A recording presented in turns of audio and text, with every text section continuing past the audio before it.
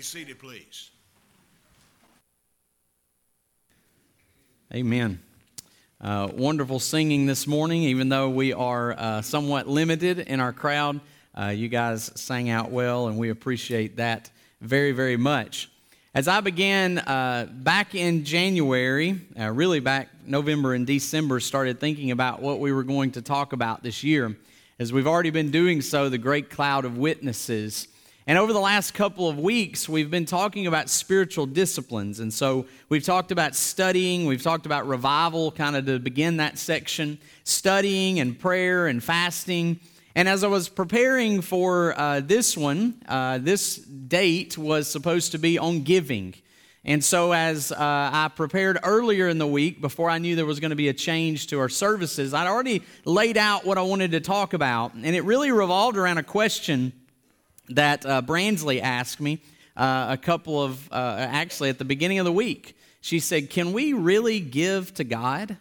And it's kind of an interesting question for us to think about. She said, how does he actually get that? And so she's actually watching right now at home, so she's probably embarrassed that I even brought that up. But she asked that question, and I said, well, that's something that I'm going to talk about, and that's what we're going to talk about this morning.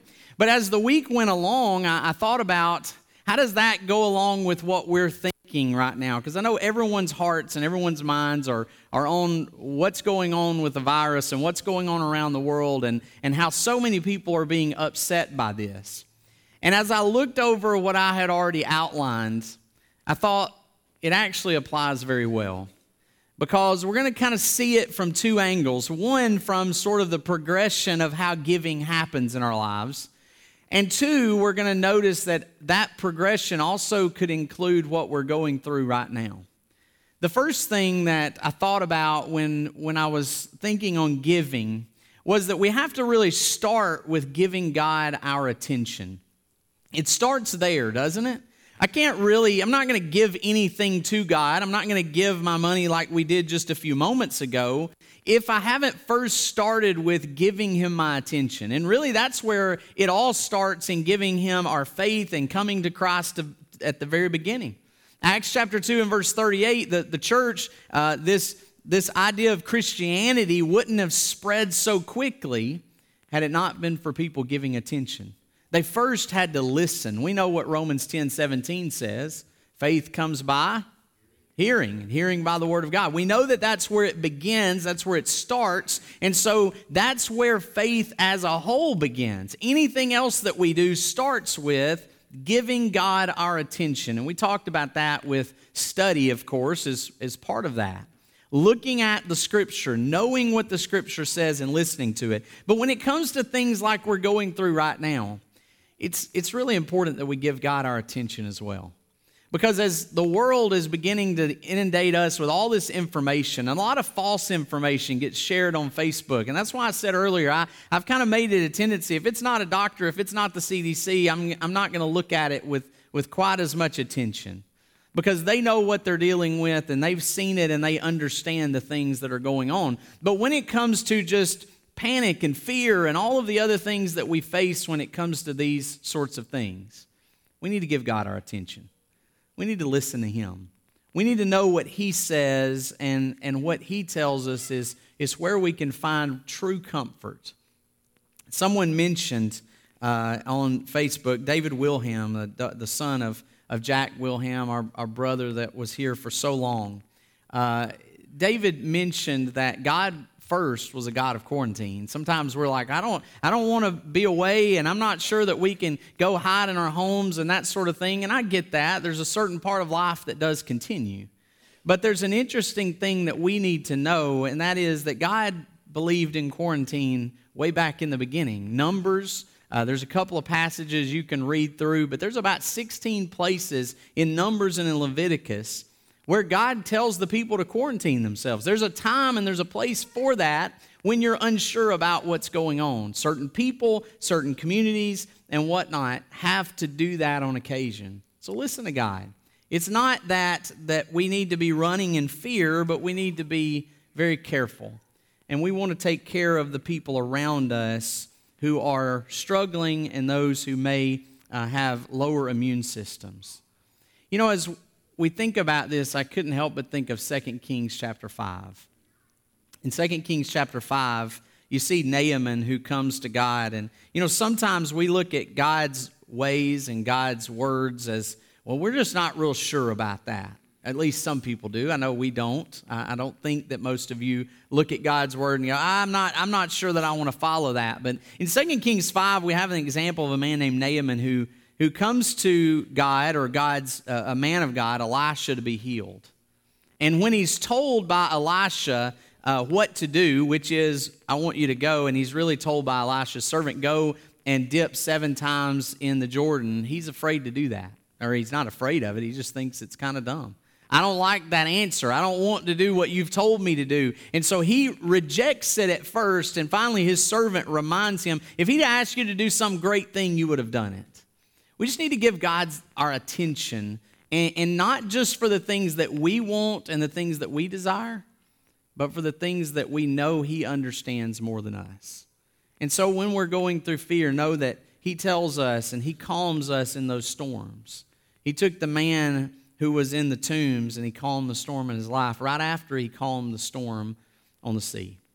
Give God our attention. Give God your heart is the second part. You know, Jesus said, out of the abundance of the heart, the mouth speaks. Now, I know that doesn't have to do necessarily with giving, but when your heart is tuned to God, then all the rest of the spiritual disciplines are more inclined to follow. You see, when I'm tuned to God, I want to hear what he has to say.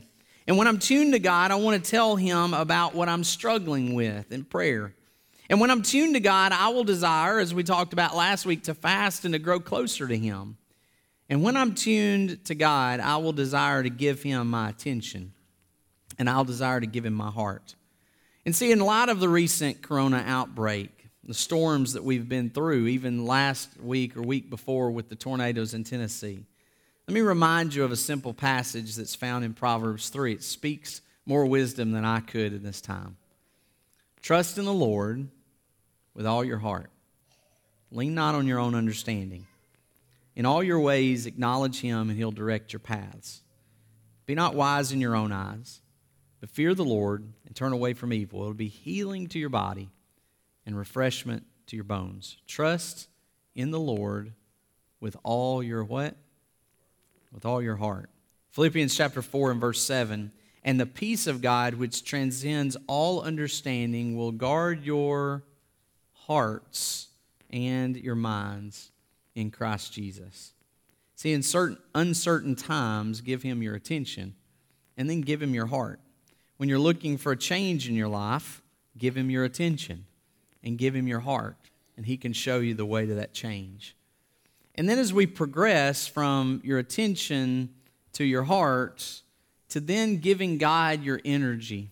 When it comes to our energy, what are we talking about exactly?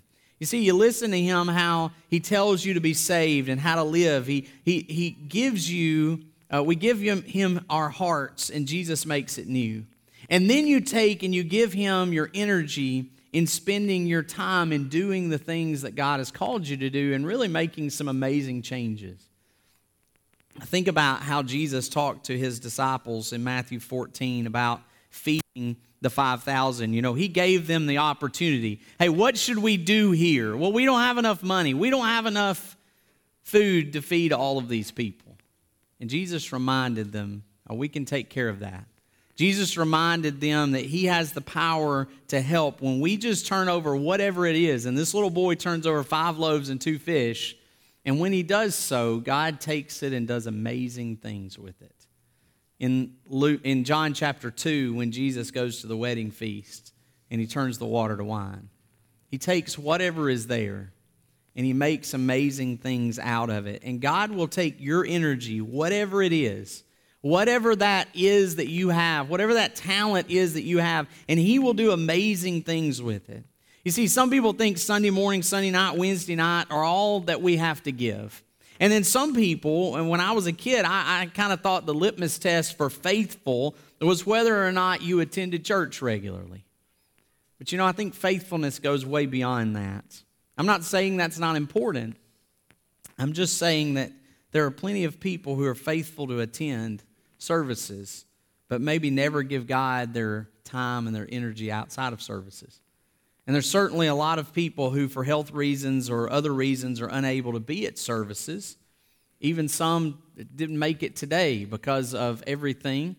They were spending their time yesterday making sure people were taken care of. The Lord's Supper was delivered for those who were going to watch online. And so maybe there's people who aren't able to always be here, but they're faithful to call, they're faithful to encourage, they're faithful to help people who are going through different things.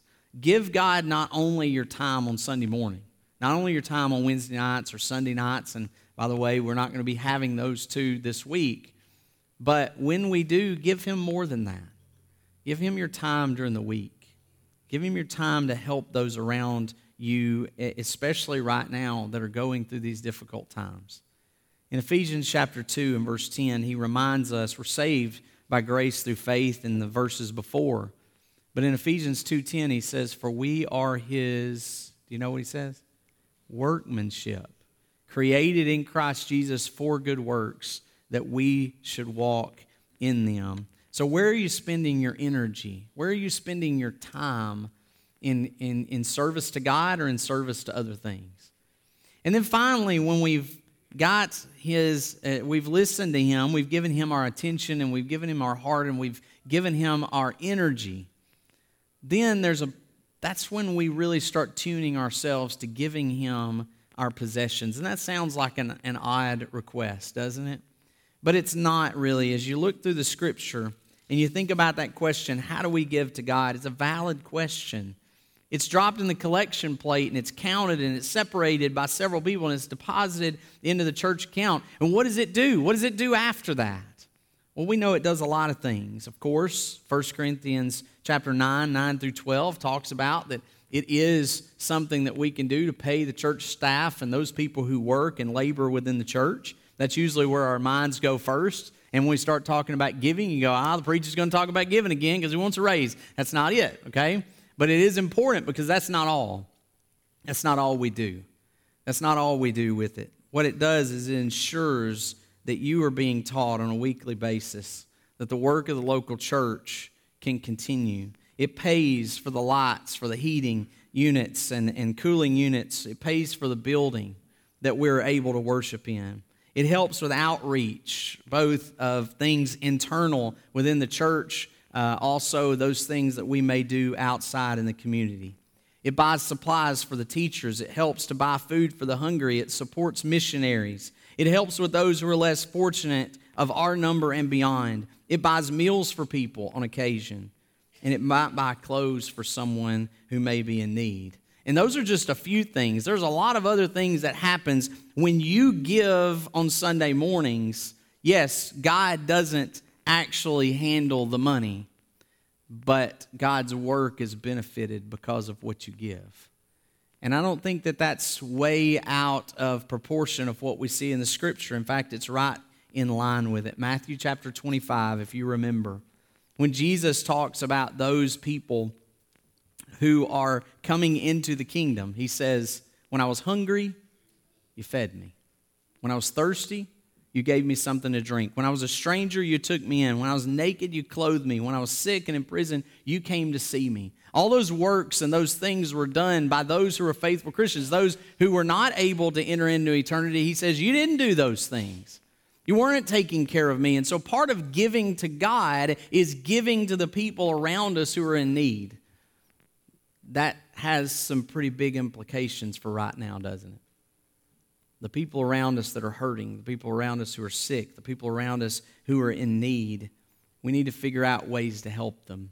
I've seen people this week offering to bring food to people's door. I've seen people offering and bringing the Lord's Supper to people who were not going to be able to be here for our services. I've seen people offering the service of keeping kids for others, so because they have to go to work anyway and the schools are going to be closing down. There's a lot of different ways that we can help and we can support and we can encourage people. See, the people in the first century in Acts chapter 2, right after this great conversion of all of these people, there's a lot of people in Jerusalem who don't normally live there and they don't have a lot of stuff to stay around, but they're wanting to learn more. And so in verse 43, everyone kept feeling a sense of awe Many wonders and signs were taking place through the apostles, and all those who had believed were common, and they had all things common. And they began selling their property and possessions and were sharing them with all, as anyone might have need. So day by day, continuing with one mind in the temple, breaking bread from house to house, they were taking their meals together with gladness and sincerity of heart. They were praising God. They were having favor with all the people. And the Lord was adding to their number day by day those who were being saved. You see, when they were helping one another and getting one another through this time, it was growing the church. There's a couple of different times in the world when there's been major plagues. And as I was looking over this, and I've studied this some in the past, some of those, like the plague of Cyprian in the 3rd century, it was similar to Ebola, and it set off a crisis. It triggered explosive growth, though, in the church. He was a bishop who's given the account of the disease, and that's why it's named after him.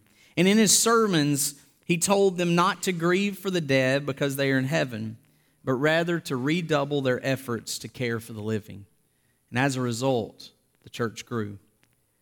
A century later, the pagan emperor Julian complained how the Galilean would care for even non-Christian sick people. They wrote that good was done to all men, not merely to the household of faith. Even pagans looked back at what was happening and said the Christians were making a big impact on society. In 1527, the bubonic plague hit Wittenberg, and Martin Luther refused to leave. He continued to minister to the sick. His daughter even died as a result, but his resolve was clear. He said, "We die at our posts. Christian doctors can't give up taking care of the sick. Christian governors cannot abandon their district. Preachers cannot abandon their congregations in their time of need." Wouldn't it be great if we looked back at this time in our world and said that Christianity grew as a result of even the bad things that we're facing? Even this time when it's difficult, that Christianity grows because we take care of one another. We look out for one another and we help one another. See, as long as we give Him our attention and we give Him our heart and we give Him our energy, it seems that everything else, the giving of our possessions, the giving of our money, will follow with it. We've got to first start with listening to Him. Have you listened to God? Have you given Him your life? Have you told Him that you're going to be Lord of my life? Been buried in baptism with Him to walk in newness of life? Have you given Him your heart in that way? And if so, are you now giving Him your attention, your time, your energy? And are you giving Him the things that He can use for His kingdom? You see, we all have a chance to give. And I hope that as we continue to go through these difficult times this week, next week, however long it takes, that we continue to remember our commitment to Him and our dedication to the Lord. If we can assist you in some way this morning, won't you come as we stand and as we sing? As I surrender all to Him.